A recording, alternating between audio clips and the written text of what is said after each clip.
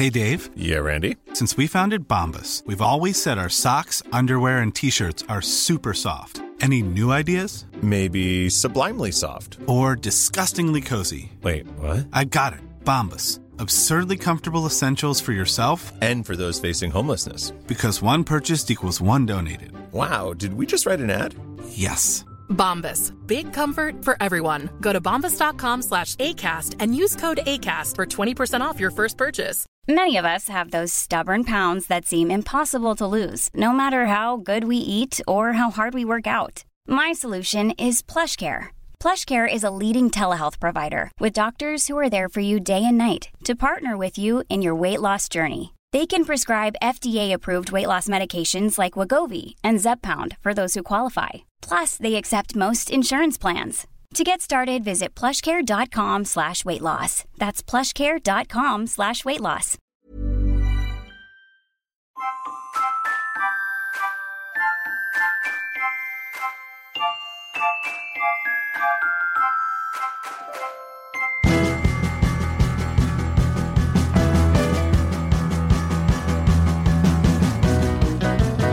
Hello. Hello. Ready for my big news? Oh, yes, go on. I have had my first dose. You have not. Yeah, now I've got lots to say about that, but before I get into it, the even bigger news is that looks like I'm a Pfizer guy. Really? But explain everything. Well, out of the three, I think that are approved for use, you don't get a say. I think it just depends on which vaccination centre you go to. I don't know if it depends day to day. I guess refrigeration is a factor. But I am a Pfizer guy. I always saw myself, I guess, as an AstraZeneca guy, just because of the Anglo-Swedish thing. AstraZeneca is an Anglo-Swedish company. I never really saw myself as a Moderna guy. Right. Which where's that from? Germany? No, that's America, isn't it? You don't even know. You don't even know. Just in my heart, I thought, I don't really mind what I get. I'd like to be an AstraZeneca guy. I just hope it's not Moderna. Right. And I got Pfizer. And I really see myself now. It's like the scales have been lifted from my eyes. I really see myself as a Pfizer guy. And I consider myself very much on Team Pfizer. I look down on the other vaccines. Listen, and here's why I think this. I think the way we divide ourselves up as human beings is often pretty arbitrary, right? Nationalities, religions, skin colour, football teams. None of it's real. So why not a future society where our tribes correspond to which COVID vaccination we've had? It could be like houses of people who didn't go to boarding school. Yes, yeah, exactly that. Yeah. We get house points and stuff. Yeah, like Harry Potter. Yeah. I'm trying to think so I think Pfizer, what is Pfizer? Is it Ravenclaw? Anyway, don't want to get bogged down in that. I'll tell you what I am worried about. I'm worried that my wife might get a different one. Why would that be an issue? Because wouldn't that then mean we were just incompatible? Isn't it like star signs? No. Would it mean if my wife was, for example, a Moderna gal, that it would be justifiable for me to have an affair with a fellow Pfizer? This is how wars start. Honestly, it's just like us and them. What's going on? Stop it. No, I don't know. Okay, so I think you're probably curious as to how I, a young man, have ended up being vaccinated. My only guess is you've been hanging around vaccination centres at the end of the day waiting for a dose going spare. Am I right? No, here's the answer. Yeah. No idea. I genuinely have no idea. I got a text message from my GP surgery last Friday saying we now invite you to schedule the first dose of your vaccination. And then I went today, Tuesday, to have it done. There was no inclination as to why they'd picked me. I know loads of people over 50 and I think a few over 60s who haven't yet had it. I know over 70s who haven't. This is right. It's bizarre. So I am now worried. Here's my fear. I'm now worried that I have an underlying condition that the doctor just thinks we all know about. No, it's so bad they just don't want to tell you. Well, this is it. I mean, are they thinking, look, we just have to do what we can to give him a quality of life for what little time he has left? Like, why have I got it?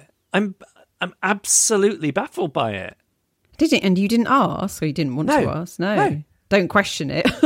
Well, no, I didn't. But even when I went today to the vaccination centre, which was, just to be a bit earnest for a second, it was quite incredible how well run it was, especially when you consider that volunteers work in these places. It was brilliant. But the person who gave me the jab was a doctor, and she said to me when she saw my date of birth, she said, "Oh, are you a key worker then?"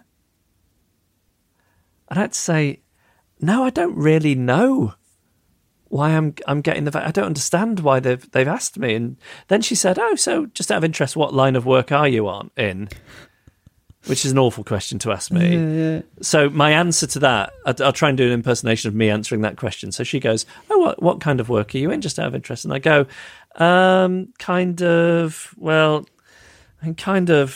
not going to think it's a proper job, really, especially given what you're doing, but sort of kind of podcasting, which I know doesn't sound real, but it is my job." Right. How did that go down? Even though she was wearing a mask, I really thought I could see the disdain all over her face. Why is a podcaster getting ahead of a teacher, for example? Yeah, she's literally there saving lives, like part of this hugely important national drive, the likes of which we haven't seen. And I'm this podcaster, as you say, getting a jab. And I'll tell you something. She was so gentle as well. I thought when she found that information out, she might really jab it into my arm. And on my way there, I thought, I'm going to not mention. Whenever I go for any kind of blood test or vaccination, I end up talking to them about how needle phobic I am, and I have to do this special breathing thing that I do to calm myself down and just distract myself in this way. But I thought, given the scale of what these people are doing, they don't need to hear about my needle phobia. And yet, I ended up mentioning it. You to her. blurted it. Yeah, I did blurt it, and it was the least painful jab I can ever remember having. I almost didn't feel it at all. I'll tell you what I was worried about. That it was not going to be done by a GP or some other medical professional, but by a volunteer who'd been recently trained. What, like I was going to do? Yeah, I mean, not someone like me. I don't mean to be disparaging about those people, because as I said just before, what they're doing is incredible, and it's hugely impressive and humbling. But what I don't want is some potentially crazed member of the public who's always fancied stabbing somebody but not wanting to do medical training, just thinking, yes, now my opportunity is here, I'm going to seize it. And I can justify it to myself because I'll be part of the greater good. Mm-hmm. I mean, I will say it does hurt a bit now. I wonder if she definitely did do it. You said you barely felt a thing. She thought, podcaster. I'm going to show you on my webcam. Yeah. Can you see? I'm showing Annabelle my bit of cotton wool under some surgical tape. Yeah, I've got it felt fine for hours, and now I've got a bit of a dead arm. Like you used to give each other at school, depending on how rough your school was. I think probably even not rough schools did that. Well, I went to a Swiss finishing school, so they didn't. There were no dead arms at an all-girls school. No. A bit more gentle. I'm not sure that the girls at our school were more gentle with each other. Right. I am slightly worried that a small percentage of people have adverse side effects the next day. So the first thing they do is they keep you there for 15 minutes to check that nothing really weird is going to happen in terms of an adverse effect. And then after 15 minutes, they're confident you're going to be fine, and then you go. But the doctor did say that, like with any vaccination, there's this risk that you'll get a mild version of it, like with the flu vaccine. And the doctor did say it's unlikely, but it is possible that you won't feel great tomorrow. And she said, but if it feels worse than a typical viral flu, then, let us know. And what I thought then was, I'm such a malingerer and such a hypochondriac. If I get a mild cold, I think it's a flu. So if I get something tomorrow that feels like a mild viral flu, I'm going to think I'm dying. Yes, you are. So how will I be able to gauge whether a side effect is normal or not, given what a low threshold for any kind of discomfort or pain that I have? I feel fairly sure that your wife will put you in your place and tell you that it's nothing. Yeah, you're right. You're right. I was sort of hoping.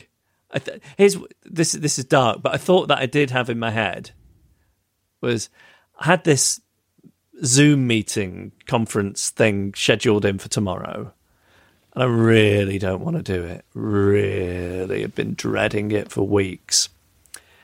And part of me hoped that I would get an adverse reaction, not a really bad one, which meant that I needed to let them know, but something that felt like a flu, so that I could cancel this meeting and have a good excuse for not doing it. But the meeting's been cancelled anyway. So if I do get a side effect tomorrow now, and if I do feel ill, it'll be for nothing. I was quite looking forward to it because it meant I could get out of a responsibility. Yeah. But if I get it now, it'll just mean, this doesn't get me anywhere. I'm just ill with no sympathy and no excuse. Yeah. Exactly. What's the point and of no that? use for that illness. I can't weaponize it in any way to get out of an engagement.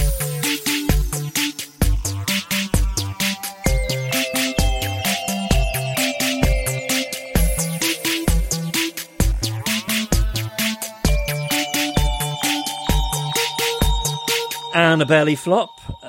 Shall we have some correspondence from drifters? Have I ever called you Anna Belly Flop before? Never, no, nobody ever has. That was a real first for me. Thanks. Oh, wow. New nickname to go alongside your old nickname, Hamble. From when you were a kid, from when you were a child. No, it was never one. At primary school. No, it absolutely was never. It was Manimal. Okay, next one. First one, from Richard. In the spring of 2013, I lived in San Francisco, California. Having moved to the city years earlier, I, by this time, was living like a real San Franciscan native. I raised backyard chickens, brewed my own kombucha, and now I was learning a new hobby, foraging for mushrooms. The city's massive Golden Gate Park was the setting for one of my first mushroom hunting trips. Not wanting to explain what I was doing, I chose a relatively hidden area of the park near an empty parking lot. With my guidebook in hand, I was on my way.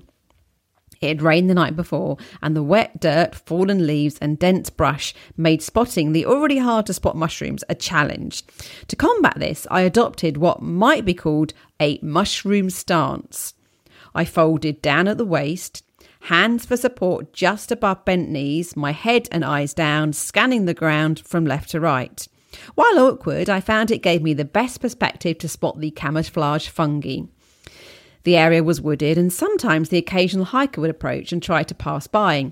At the first sight of them, I'd quickly straighten up and awkwardly walk the other way. Nothing to see here, just an ordinary person going for an outing in the park. At one moment, I peer up and I'm shocked to see someone stood 10 metres away, not moving and staring directly at me. I froze. I gather my composure, stand upright and start walking without a word. I tried to comprehend what just happened. Was he confused by my weird stance? No, I thought the man must be trying to rob me. And as if by reflex, I reached for my phone, pretending that a friend had just called. Oh, hey. Okay, yeah, you're just parking now. Okay, see you soon. I'm further down the path when I finally hang up the call. I look back and he's gone. Relieved, I soldiered on. Later that day, I'm excited to find a whole slew of new interesting specimens on a hill just above a walking path. As I kneel down to get a closer look, an elderly walker passes by on the path below. He sees me, we smile and wave. As soon as he passes, I get back to it. Moments later, I see him again, this time standing at the foot of the hill. He calls up. What are you looking for? I had to fess up. I'm foraging for mushrooms. He looks slightly confused but curious. Can I join you? Figuring I couldn't say no, I help him up and show off what I found, admitting that I don't know much about them yet. As I finish my presentation, he pauses, then asks again, So, what are you looking for? And I think I'm being very clear, so I'm a bit flummoxed. Again, I say, looking for mushrooms. He finally clarifies it. You're in a hookup area. What are you looking for? Because I'm looking to... I won't need to say that. At that moment, it all hits me. Scenes from the morning now flash before my eyes. The hikers who had passed me throughout the morning, all single men. The staring man who I thought was out to rob me just an hour before. And now this, a man about the age and appearance of my granddad looking for some adult fun times. Everything now made sense. And then it dawned on me, I had spent an entire morning staring at the ground with my bum in the air in an outdoor pickup area. I explained the error to the man. He was not amused. Then I made my way towards my car. This time, my eyes looking straight ahead, back straight. I love the bum in the air there. Yeah. Like it's baboons. Yeah. I don't know much about the various social codes, but I imagine there's more to it than sticking your bum up into the air. I imagine it's evolved as humans have evolved. I mean, I'm not saying it's a system of handkerchiefs in different pockets, but yeah. Oh, I love that. That was that was so good. It also made me think there's got to be mileage in stories where you've faked a phone call. Oh, must be, yeah. And then beyond that, I found during the first half of the story, I was just a little bit too consumed with envy for Richard's San Francisco life of brewing kombucha and foraging for mushrooms and stuff. It just sounded a bit too desirable for me. But that was great. I love that. Thank you, Richard. And this is from Wise Lady Dominica. Little bit of backstory. I am an avid Aurora australis hunter here in Melbourne and have been chasing and photographing the Aurora any chance I can for about 7 years. Many a night has been spent on a cold and windy beach or cliff face hoping to capture the southern lights moving across the horizon, and I've met some of the most wonderful people. I work at the front desk of a physiotherapy clinic. We had a new patient booked in, let's call him John, as our last client of the night, and his name was very familiar, but I couldn't quite place where I knew it from, so put the thought away. Moments before he was due for his appointment, my face mask broke, and I was in the process of retrieving a new one when he walked in. Now, even though I could only see half of his face, I instantly recognised him as a friend of a friend who asked me to teach him how to use his brand new camera that he'd bought specifically for an Aurora Borealis trip he was making to Finland later that year. Not wanting him to have wasted his money on a camera he didn't know how to use, I agreed and invited John out 3 times when there was a chance of some auroral action. During the many hours over the course of those 3 nights, I taught him everything I knew about photographing the aurora, explain the difference between seeing the lights with your naked eye compared to how it looks in a long exposure photo. It's very dull, can barely see any colour, and it somewhat looks like moving cloud.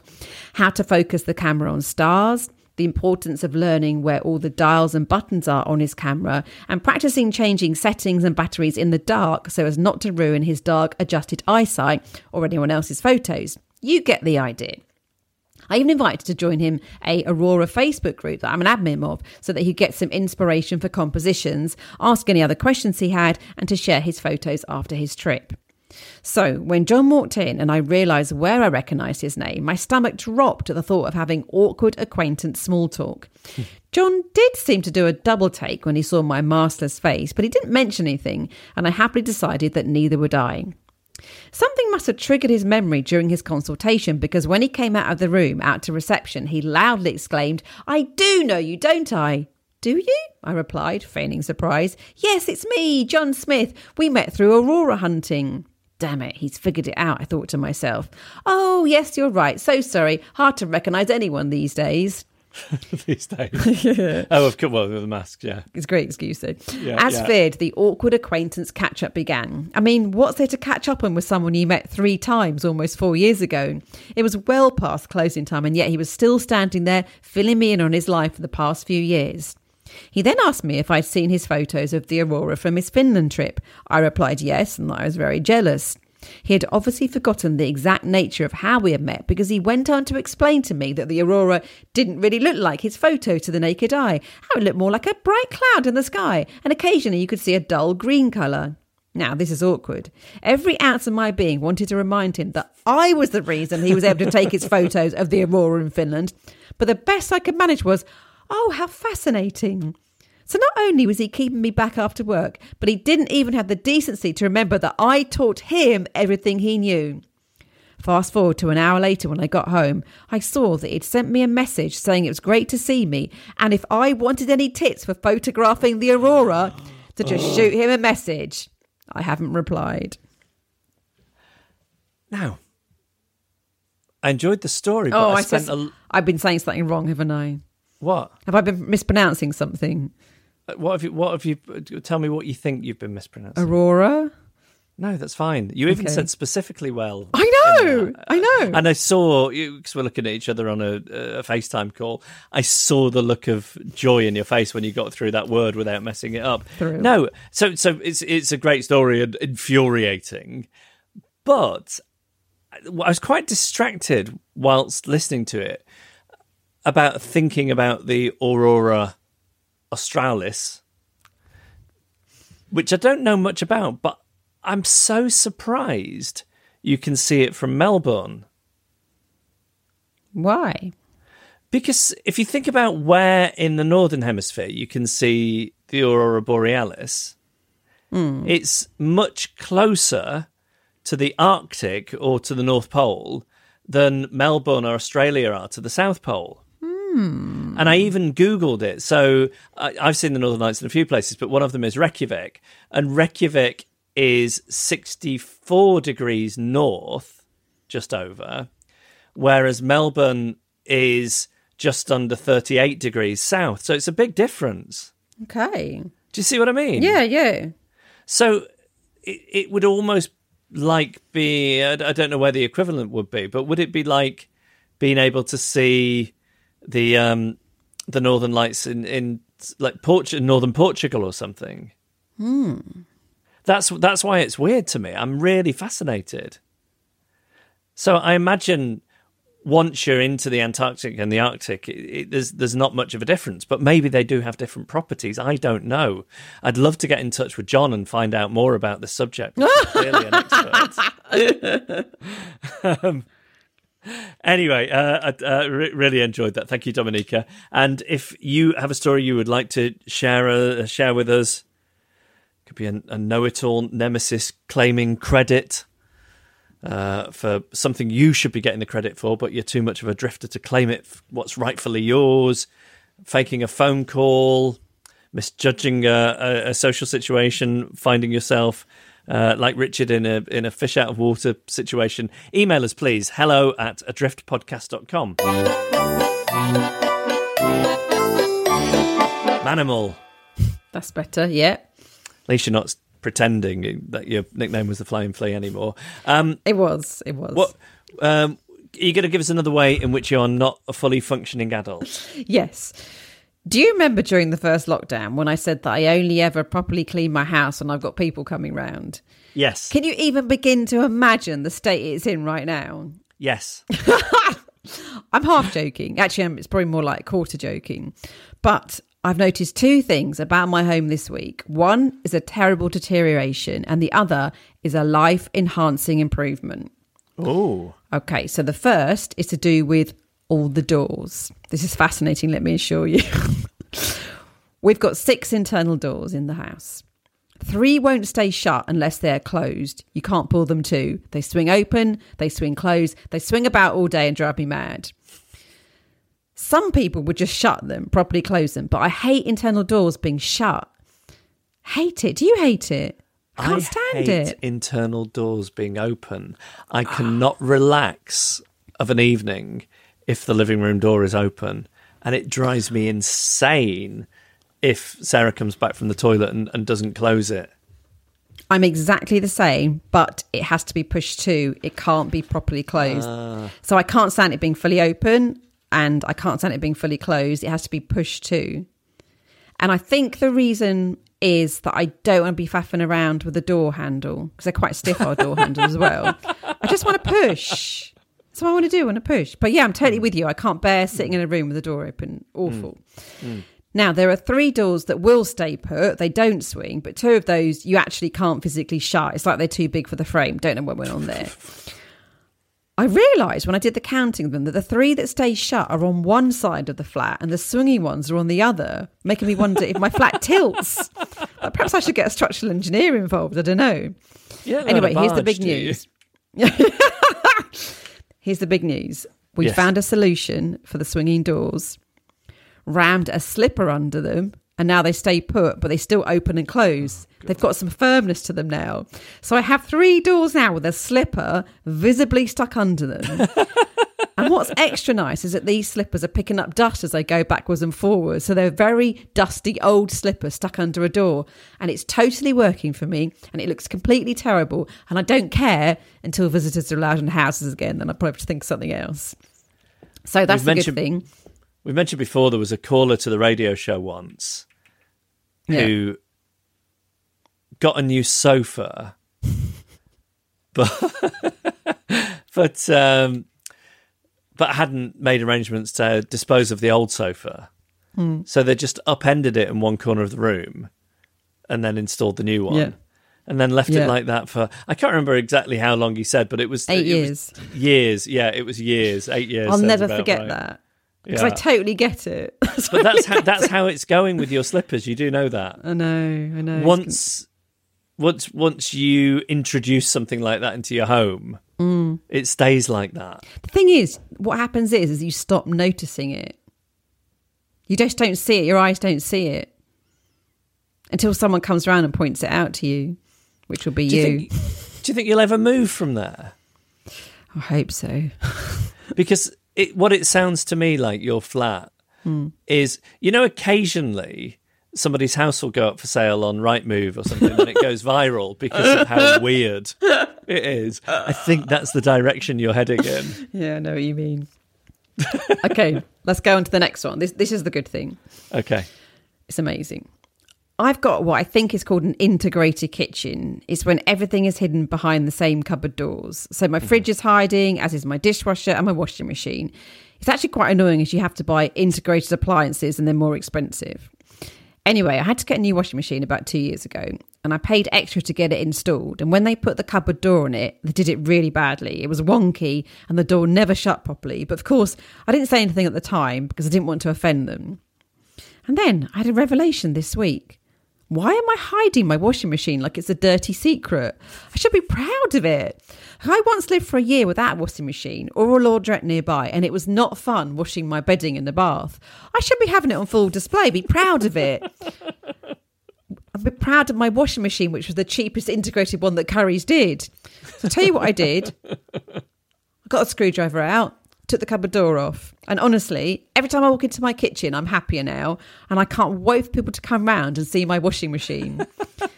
The only downside is that I've got nowhere to put the cupboard door that I took off. So I just lent it up against the wall behind the kitchen bin, which actually counts as a second terrible deterioration. But to be honest, everyone's going to be distracted with my lovely washing machine. So I think it's going to be fine.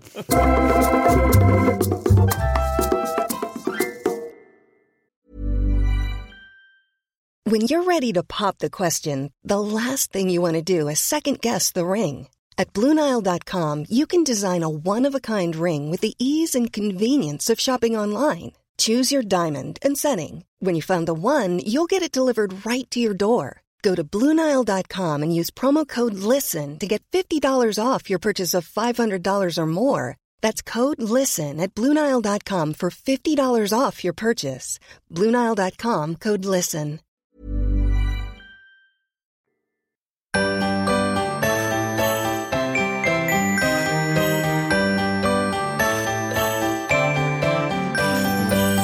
A little telling detail from my visit to the vaccination centre to get my first dose. Pfizer!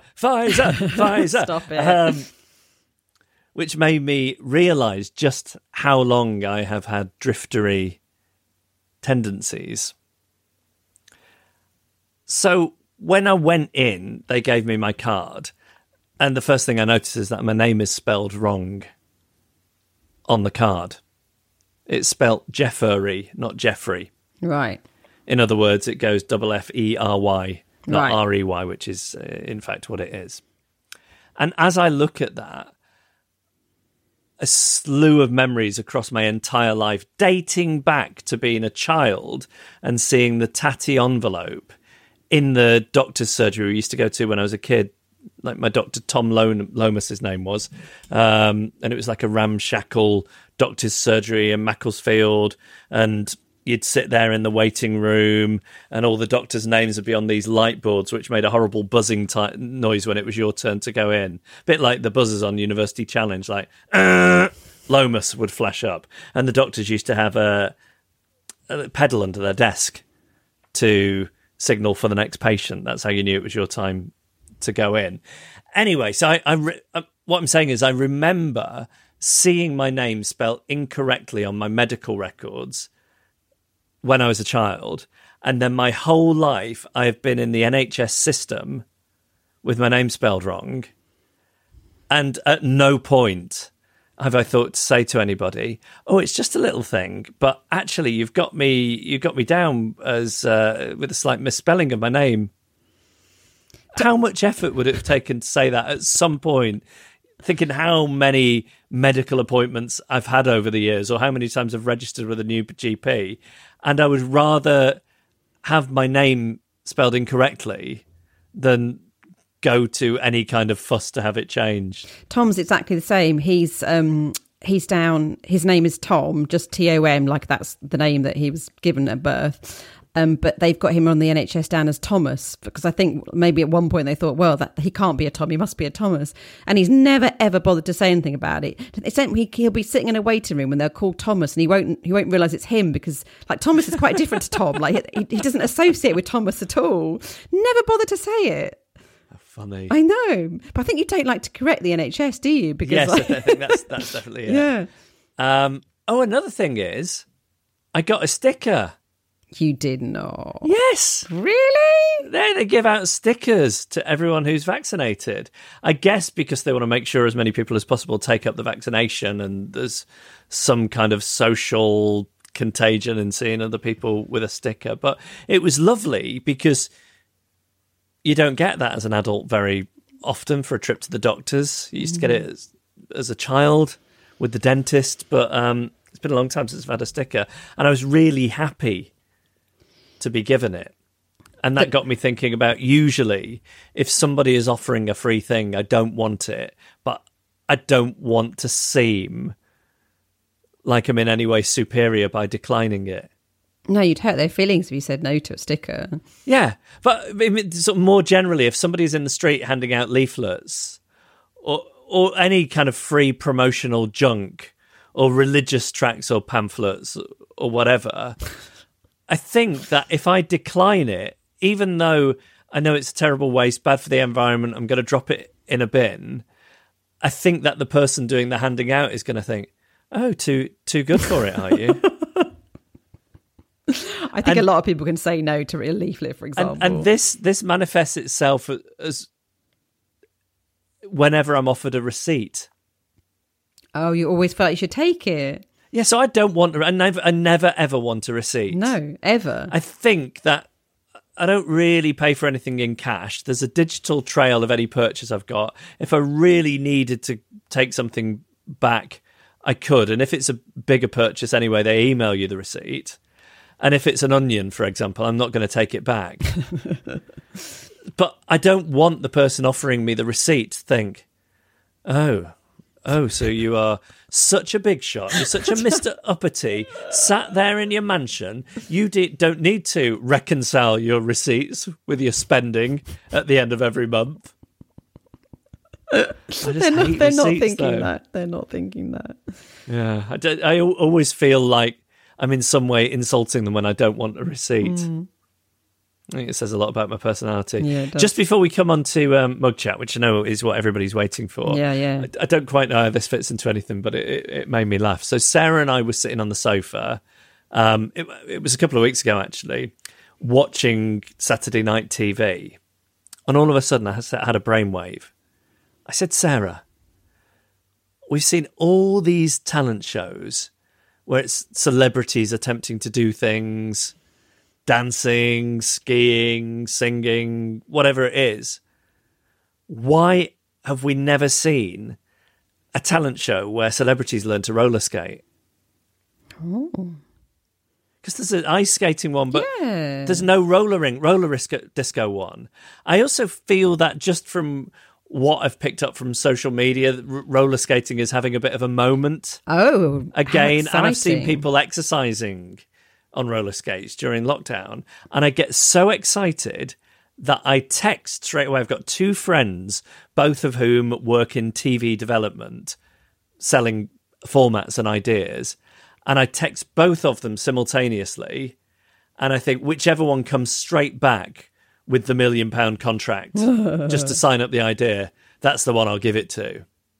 And they both got back to me. Yeah.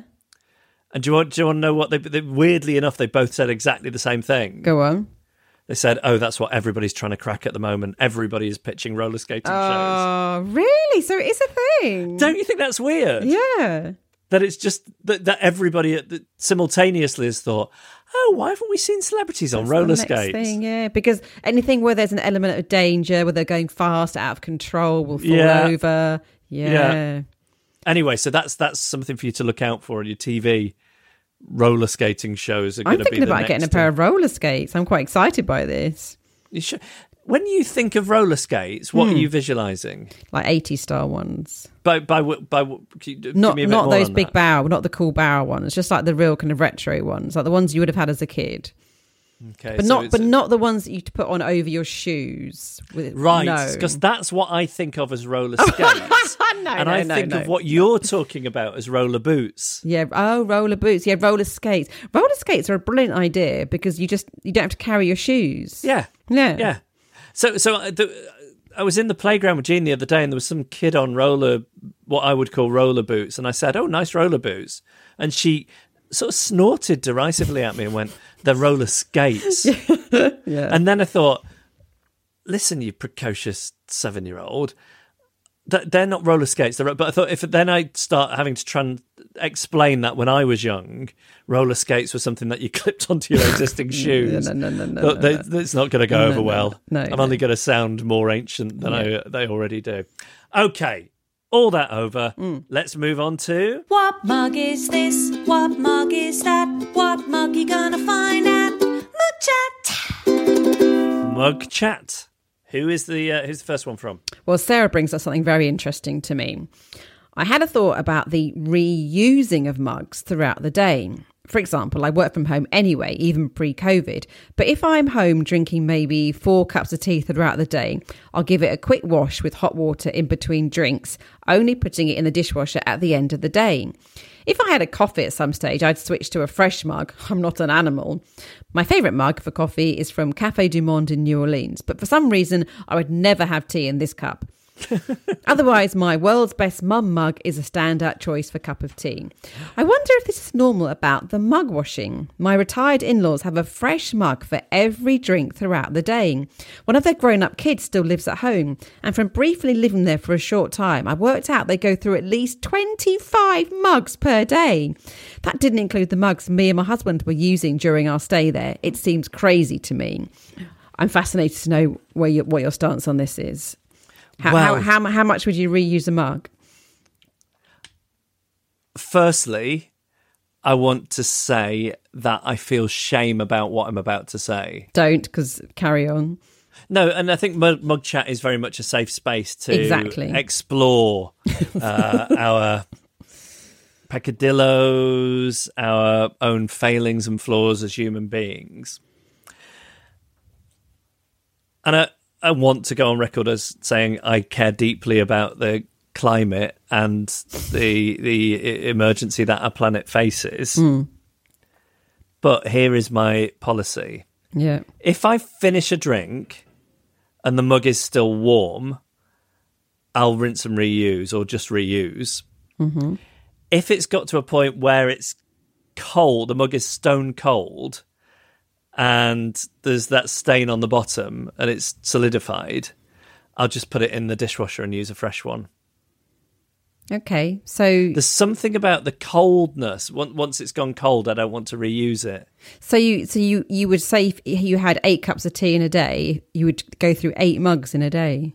Well, I don't think I would. I know when we were doing the radio show, I used to drink a lot of tea, but I think that's basically because I find it's hard to say no to things that are offered to me by other people, right? Especially if somebody else is running around making a fuss of me. So if as that was the case back then, somebody would offer me a cup of tea, somebody was going to like run around catering to my whims, I would say yes to a cup of tea.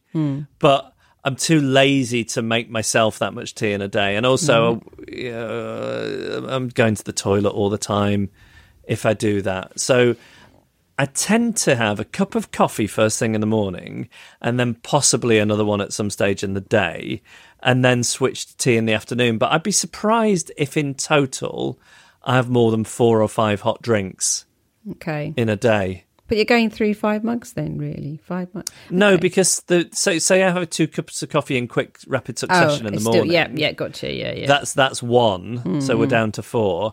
And it is possible that I might not reuse a tea mug. I'd just put it in the dishwasher and get a different one. Okay. You're judging me. You said you weren't going to judge me. I'm just questioning you to get exactly where we are with this. Now, here's my answer. I'm going to say this without shame because, as you say, we're in a safe place. I have my first cup of tea when I get up in the morning, herbal tea. That's my mug for the day. That's great. But I don't rinse it out. Why would I rinse? I don't have milky drinks, so I think it's okay. I don't rinse it out. I just keep reusing it. Same with the glass. I have my glass for the day. I don't know. You don't know. What do you mean you don't know? Glass for the day feels fine. Yeah, but a mug for the day doesn't. Yeah. A glass for the day wouldn't feel fine if you were drinking water and then orange juice and then water again and then a Vimto or something like that. That would be weird to me, even if you were rinsing. Right. But I'm drinking pretty much the same cup of like herbal tea all day. There's something about if there's any sediment or some kind of stickiness left on the mug once it's gone cold. That is my stumbling block. Okay. Also, I wouldn't, even if it was rapid succession, I wouldn't use the same mug for coffee and then tea, or tea then Horlicks or whatever. No, I think if I did switch to say coffee, which I don't, I guess I would. I guess I would use a different mug. Yeah. Okay. Well, I'm finding this extremely interesting. I had a Horlicks last night. Did it help you sleep? Hey? Did it help you sleep? No, it didn't, as it happened. But I really love, as I've said before, a malty taste. And it's been ages since I had Horlicks, and I thought I'm gonna get myself some Horlicks. So I found some in the cupboard, but it had solidified. Right. Okay. The last time I wanted some, and I'd been meaning to get some, really looking forward to it, but never quite in the right mood. And then last night I thought tonight's the night, and I was quite underwhelmed. Oh. I think I got my ratios wrong. Okay, well, try again. Keep trying. Maybe, yeah. Anyway, right, okay. Let's move on. Yeah. Okay, well, I found that very interesting. Thank you for that, Sarah. I had the Horlicks, by the way. I think one of my errors was I drank it out of the wrong kind of mug.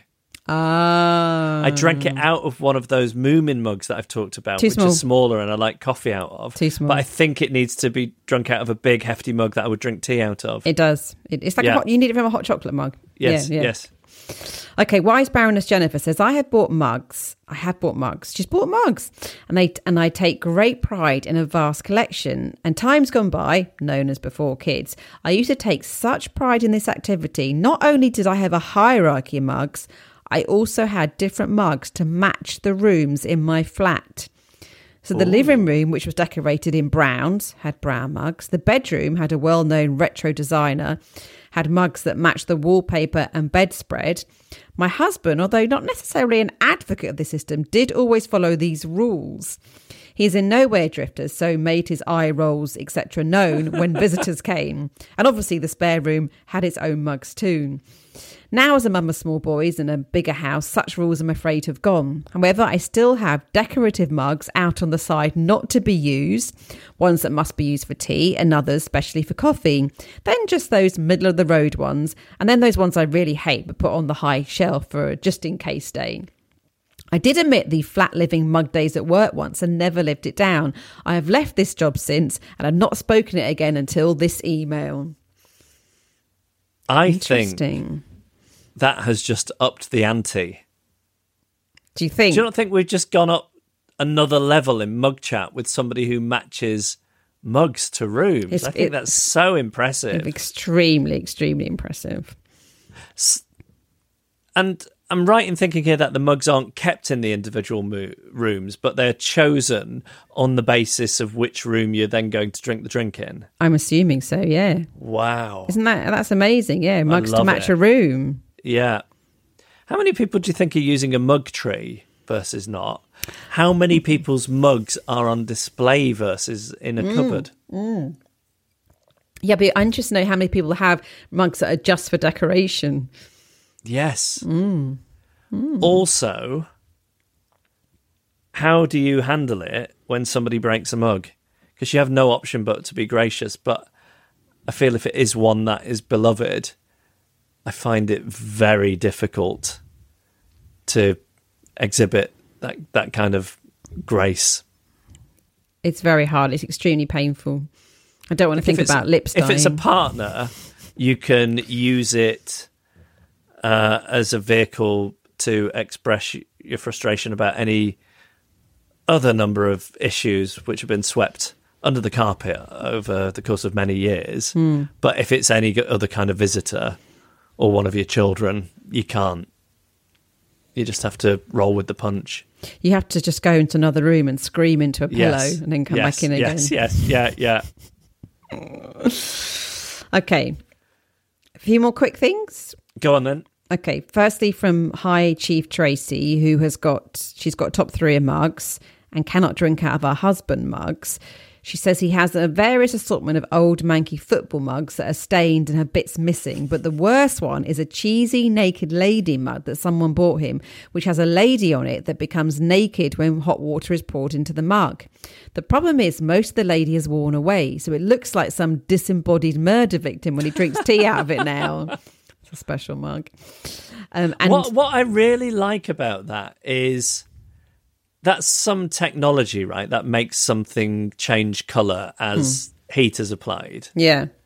And just that somebody at some stage thought, I have got the perfect iteration of that technology.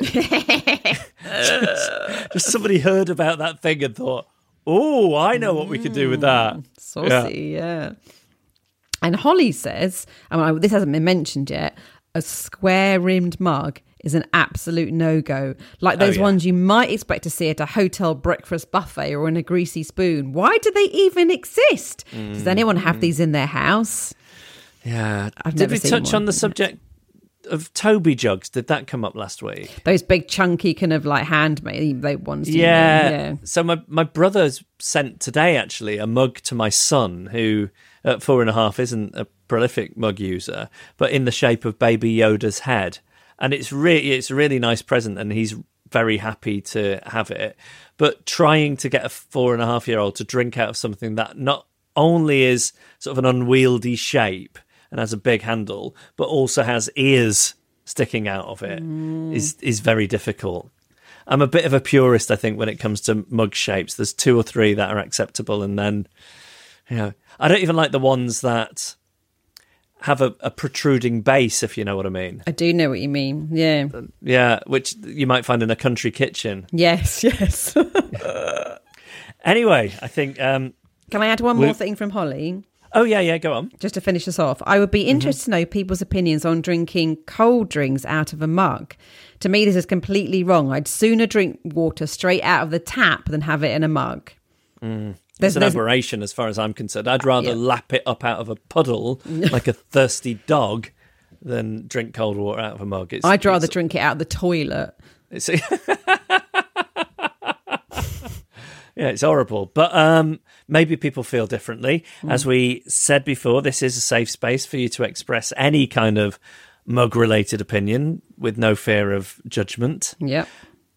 And I think, yet again, this segment this week has been testimony to the fact that this idea, this part of the podcast, will run and run. I don't think it shows any signs of running out of steam in the mug anytime soon. So please send us your contribution, your hierarchy of mugs, thoughts on mugs, mugs you have known and loved, etc. Anything arising from the issues you've just heard, it's hello@adriftpodcast.com. The sails are up when we sing this verse. The stove is lit to break our thirst. Be your ship, yacht, sail or chug. It's time to talk of all things mug. Mug chats.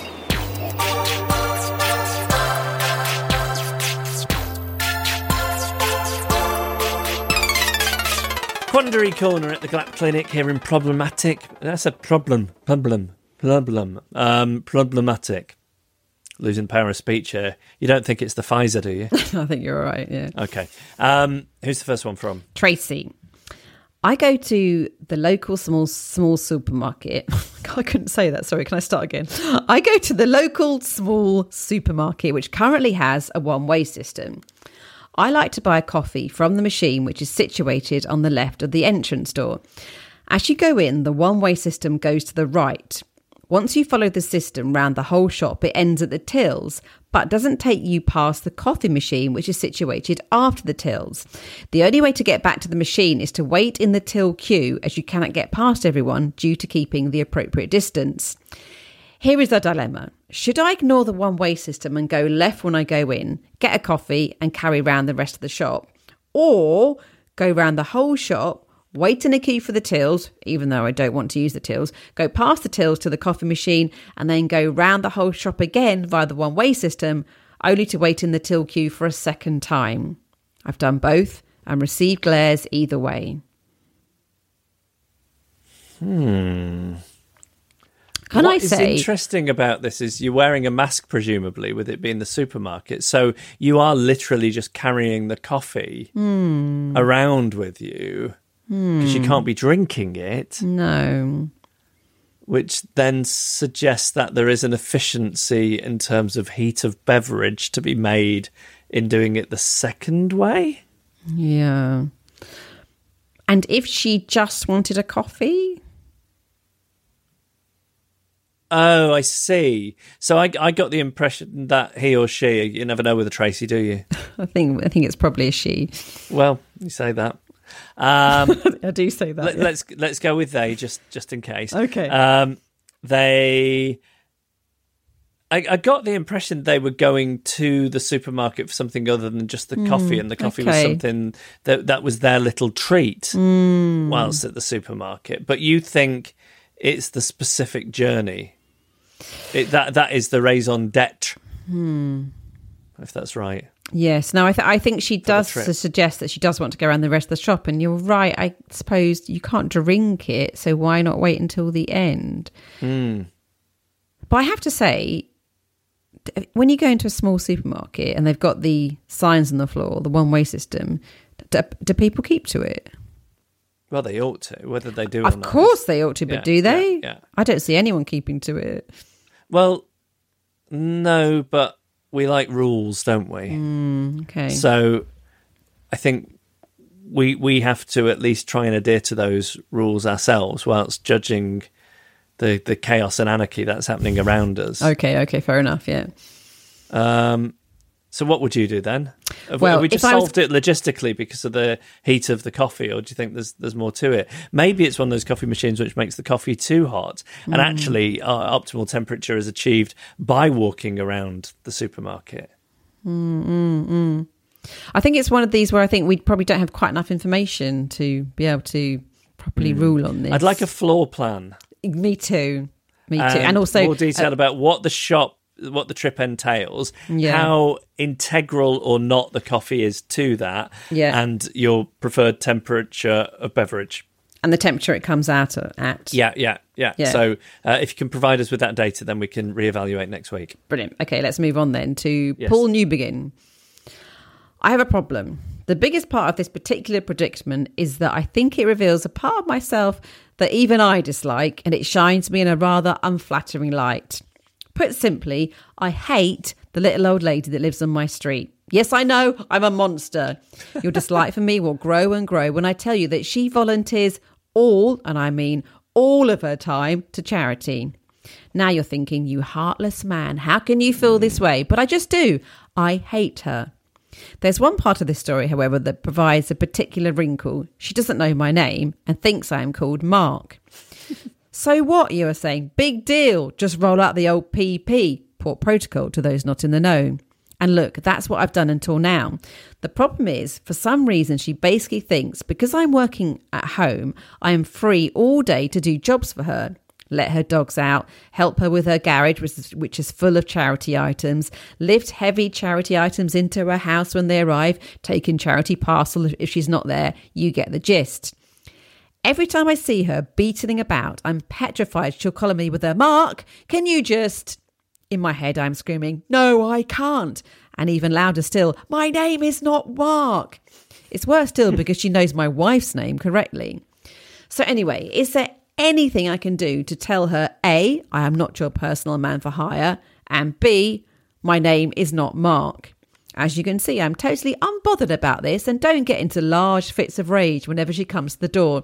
And I definitely don't do things like laugh hysterically when I saw her car broken down on a drive. Just because it felt like some kind of karma. Well, firstly, it's a pleasure to hear from Paul. It was nice to hear your name, Paul. Secondly, before we get into it, I think that your dislike of this little old lady, I am not here to judge you for that. No. A lot of people are awful, and she could just well be an awful person who's lived a long time. Just, I know there's the respect your elders element to how we treat the elderly. That being said, some of them are just awful. And I don't think the charity and the volunteering necessarily disproves that, because I want us to all just stop for a minute and think of somebody who has done a lot for charity who then turned out to be despicable. Okay. So yeah, I hope that releases you of some of the ways in which you're beating yourself up over not liking her. I am smelling something of the busybody neediness on her. I mean, nothing is anything ever truly altruistic, probably not. But I think there's an old lady that I'm really about to do a character assassination on. But I think there's a type. And the do-gooding often in a certain type sits alongside this expecting other people to run around and meet your needs and expecting a certain level of involvement and hand-holding in your life, which you don't owe to her. Now, as with anything, you can then start looking at why she's like that and feel a bit sad. But let's not do that right now, because you can justify pretty much any human behaviour if you start digging into the events that led up to it. So let's just talk about the hand you're being dealt here, which is basically somebody who doesn't understand boundaries and asks too much of you. Mm-hmm. I think the name thing is easily solved. You just get your wife to use your name in her presence repeatedly until the penny drops. Yeah, that's great. And then if that goes past a certain point and it doesn't change anything, or she doesn't acknowledge it, then she's definitely being passive aggressive and calling you by the wrong name. Right. Which I think will be nice fuel for your dislike of this woman. What was the other part of the question? I am not your personal man for hire. How do you get him to stop asking him to do everything? Screw everything that she asks you to do up consistently until she doesn't ask you to do it anymore. Oh. Have you got any further thoughts? Well, maybe she's just lonely. I know, but I think being kind is very important, but this thing about some people not understanding boundaries and expecting the world to come to them it's actually a cruel to be. If you want to be kind, you have to be a bit of a cruel to be kind situation, because that's not a good.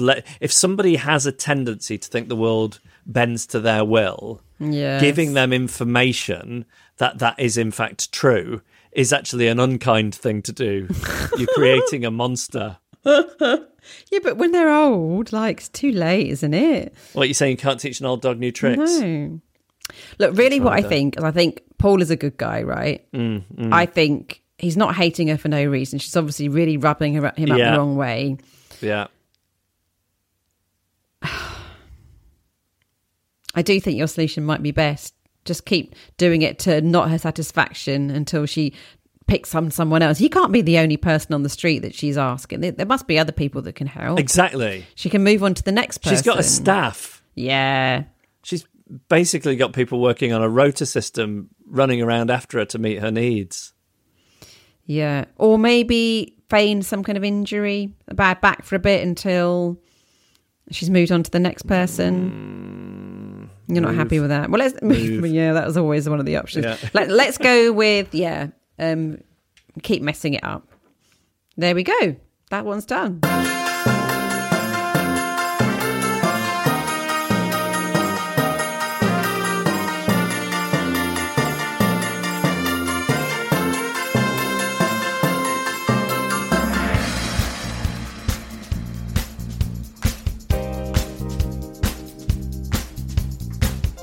And that was our podcast. Thank you for listening. If you have a quandary for Quandary Corner, if you need to know the social etiquette of a particular situation, then you can email us. Also email us if you have a contribution for the judgment-free mug chat. Let us know your hierarchy of mugs, etc. Or a story of social ineptitude. It's hello@adriftpodcast.com. Thanks to Man in the Echo for the backing music, and to Emily Harrison for the incidental music, to Kim Rainey for the artwork, to Carla Gowlett for the photos. And if you're wondering what I'm doing, I'm looking for mushrooms.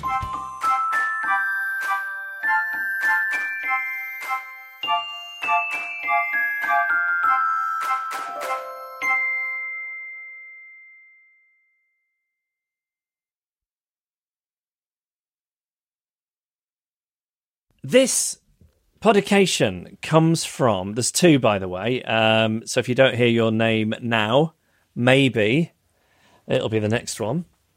If you sent in a podication with no date on it about 51 weeks ago, it could be you.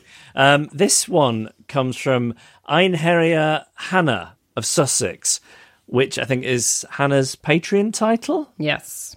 And if I'm not very much mistaken, that refers to those who were chosen to be honoured by the Norse gods and join them in Valhalla after death. Hannah says, "Hello, Jeff and Annabelle. You will be delighted to know that I am a drifter who was told about this podcast by none other than my husband, Toby, who has been an avid listener for a long time. I'm one of those apparently rare spouses who instantly and irrevocably get hooked." Wow. Very unusual. I garbled that sentence a little bit because it's so unusual. I think more often than not, this podcast is a tiny point of difference in a marriage that becomes, over the years, symptomatic of a wider chasm between people. And I'm not saying it's ever the straw that breaks the camel's back and leads to a separation or a divorce, but I think it's an early warning signal. Hannah says, "I've recently become a Patreon subscriber. Thank you very much. We appreciate it enormously." And she says, "I apologise for the time it's taken me to get there. As soon as we are able to be back in the same place again, we will start thinking of some nice things for our Patreon supporters, because it's been really appreciated through this lockdown, and we can't wait to do something for you because we know it's been a little while." She says, "But finally, here I am. I'm excited at the prospect of having a title bestowed upon me. You may or may not recall that Toby requested a podication for me for my half birthday some years ago. I do recall a half birthday podication. Oh, hang on, I've just closed the email. I was trying to scroll up. Here we go. This is how he introduced me to the podcast. This is a celebration of his own invention, and despite my remaining adamant that it is not a thing, I can't deny that I was incredibly delighted to receive the Adrift publication at the time, so thank you. You're welcome. This half-birthday tradition has continued ever since, and it's about time I reciprocated and requested a half-birthday publication for him in return, so I'm hoping it might be possible, please, for you to be able to give him a publication as close as possible to his half-birthday, which is the 27th of February. So, yes, that will fall halfway between this podcast being released and the next episode. Please can you thank him on my behalf for being the most brilliant person I know. I am very much the epitome of drifterdom from my surface to my core, and I go to great lengths to avoid people and social interaction as much as possible, whenever possible. You'd think then that despite my being lucky enough to marry him, a year of various levels of lockdowns and restrictions resulting in spending long periods of time in the house with the same person would be something of a nightmare. Not so. There is no one I would rather be locked away with for months on end. He is the best person in the world, and I can't say enough how grateful I am to have him in my life. I'm so proud of him and all he's achieved. He is the kindest, weirdest, loveliest person I know. He supports me throughout life's trials, laughs with me through life's joys, and somehow manages to put up with all my nonsense. He is my best friend. I don't know what I'd do without him. Is that how you're feeling about Tom in this lockdown, Annabelle? Very, very similar. Yes, very. So happy half birthday, my love, and thanks for putting up with me for all these years. Also, our cat, Hayla, asked me if you would add the word ham to this publication. That is her message to Toby. Ham. Let's try it some different ways. Ham. Ham. Ham. Ham. Ham. I hope one of those is pleasing to Hayla. That's her message to Toby. Thank you, Jeff and Annabelle, from Hoping to be Titled. Please, Annabelle, Ein Herria, Hannah of Sussex. You got it. I don't have the authority to say that because Annabelle's in charge of the title. That's fine, yeah. All yours, okay. Absolutely. I love it. And this one comes from Maya Sangani, who says, Dear Jeff and Annabelle, I am writing to you to ask for a publication for my father, Anand, to celebrate his birthday on the 25th of February. He is honestly the kindest, most caring dad anyone could ask for, and has helped me get through so much, whilst his calm and collected manner in social situations is far from drifter-esque. He is able to offer the support and guidance for my social ineptness, and I think every drifter needs someone like him in their lives. He's been listening to both of you since the absolute days, and some of my most prominent memories of childhood consist of the two of us in the car as he taxied me to various sports clubs whilst he listened to the two of you, and I sulked because I probably wanted to listen to Mamma Mia or High School Musical. I'm really sorry. I can only apologise. I don't know if I said this before, I find people who listen to the Mamma Mia soundtrack quite peculiar. Because you think you might as well just listen to the ABBA one. Yeah. So I love both Mamma Mia films. I know they're sort of rubbish, but I love them both. But if you want to hear those songs, why not just listen to the ABBA versions? I think it's about reliving the film, like loving the film and then reliving the film through the songs. I think that's what it is, which I kind of get. Well, I do get that. So do you think anybody loved that film yesterday and listened to the album of Himesh Patel singing the Beatles songs rather than the Beatles? The ABBA ones are sort of faithful renditions, though, aren't they, I guess? And there is comedy in them that you don't get with the ABBA versions. Like if you've got Stellan or Julie Walters or something. I mean, I can't understand anyone choosing the Pierce Brosnan version. Yeah, that's where I agree with you.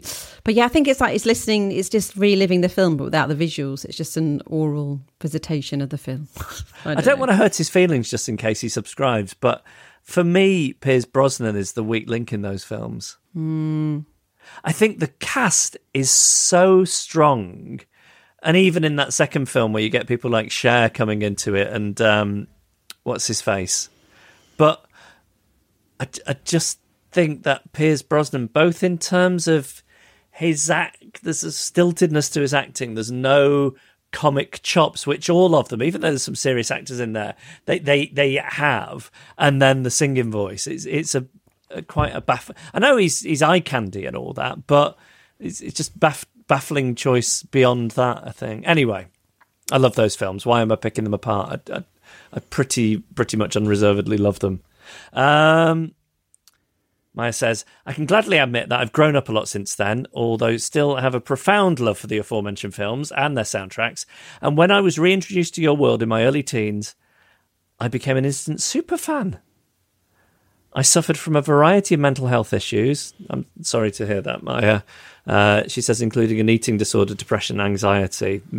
Yeah, so sorry about that. Those are really, really tough things to live with. I've got experience of the latter two, but not really of the first. And I've got great admiration for anybody who is able to work through that and live with that, because it's a really difficult thing. And I hope that you are you're proud of yourself for what you've been able to do on that. She says, as a result, I had some time off school and ended up passing time by drowning in a bottomless well of darkness. I wouldn't talk to anyone for fear of messing up, but one day I overheard my dad listening to Adrift. I remember trying really hard to listen and simultaneously made an expression that said, I'm not interested and I'm definitely not enjoying this, to ensure that I didn't betray my illnesses. But you cracked me. For the first time in a year, I felt... having a moment, just having one of my moments. For the first time in a year, I felt a genuine feeling of joy and amusement. Since that day, I have been hooked and have currently listened to every episode 4 times. That has to be a record. Adrift gave me and my dad a topic of conversation that I felt comfortable with, and it saved me in a very difficult time in my life.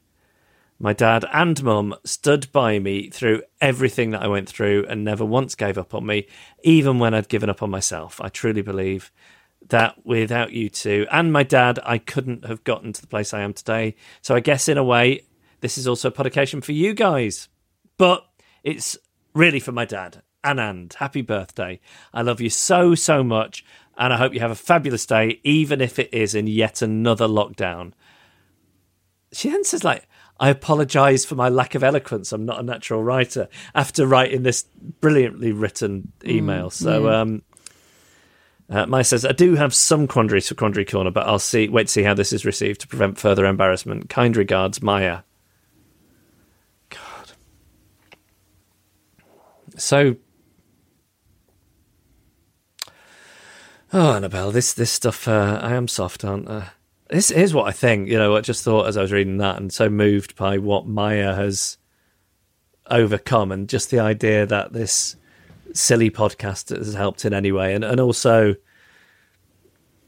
just what that relationship is between her and a dad. I'm thinking about all that, and that's what's moving me. And then I'm thinking, how will I ever do a eulogy or a reading at either of my parents' funerals, which I hope are a long way into the future, if I can't get through a podication about somebody else's life without cracking up?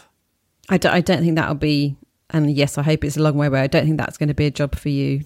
No, I'm going to do a song instead. Do a dance. Something from Mamma Mia. You can't choke up in a dance. Yeah. God, yeah, my brother or sister are going to have to do that. I'm not... No. But there'll be an expectation, because I've had this career in speaking, public speaking of some strange description. I'm worried that there's going to be the expectation that it'll fall to me. Just say you're doing a dance and that's it. I can't do it. An interpretive dance. Yeah. I'm going to show what this particular parent has meant to me through the medium of dance. And while wearing roller skates.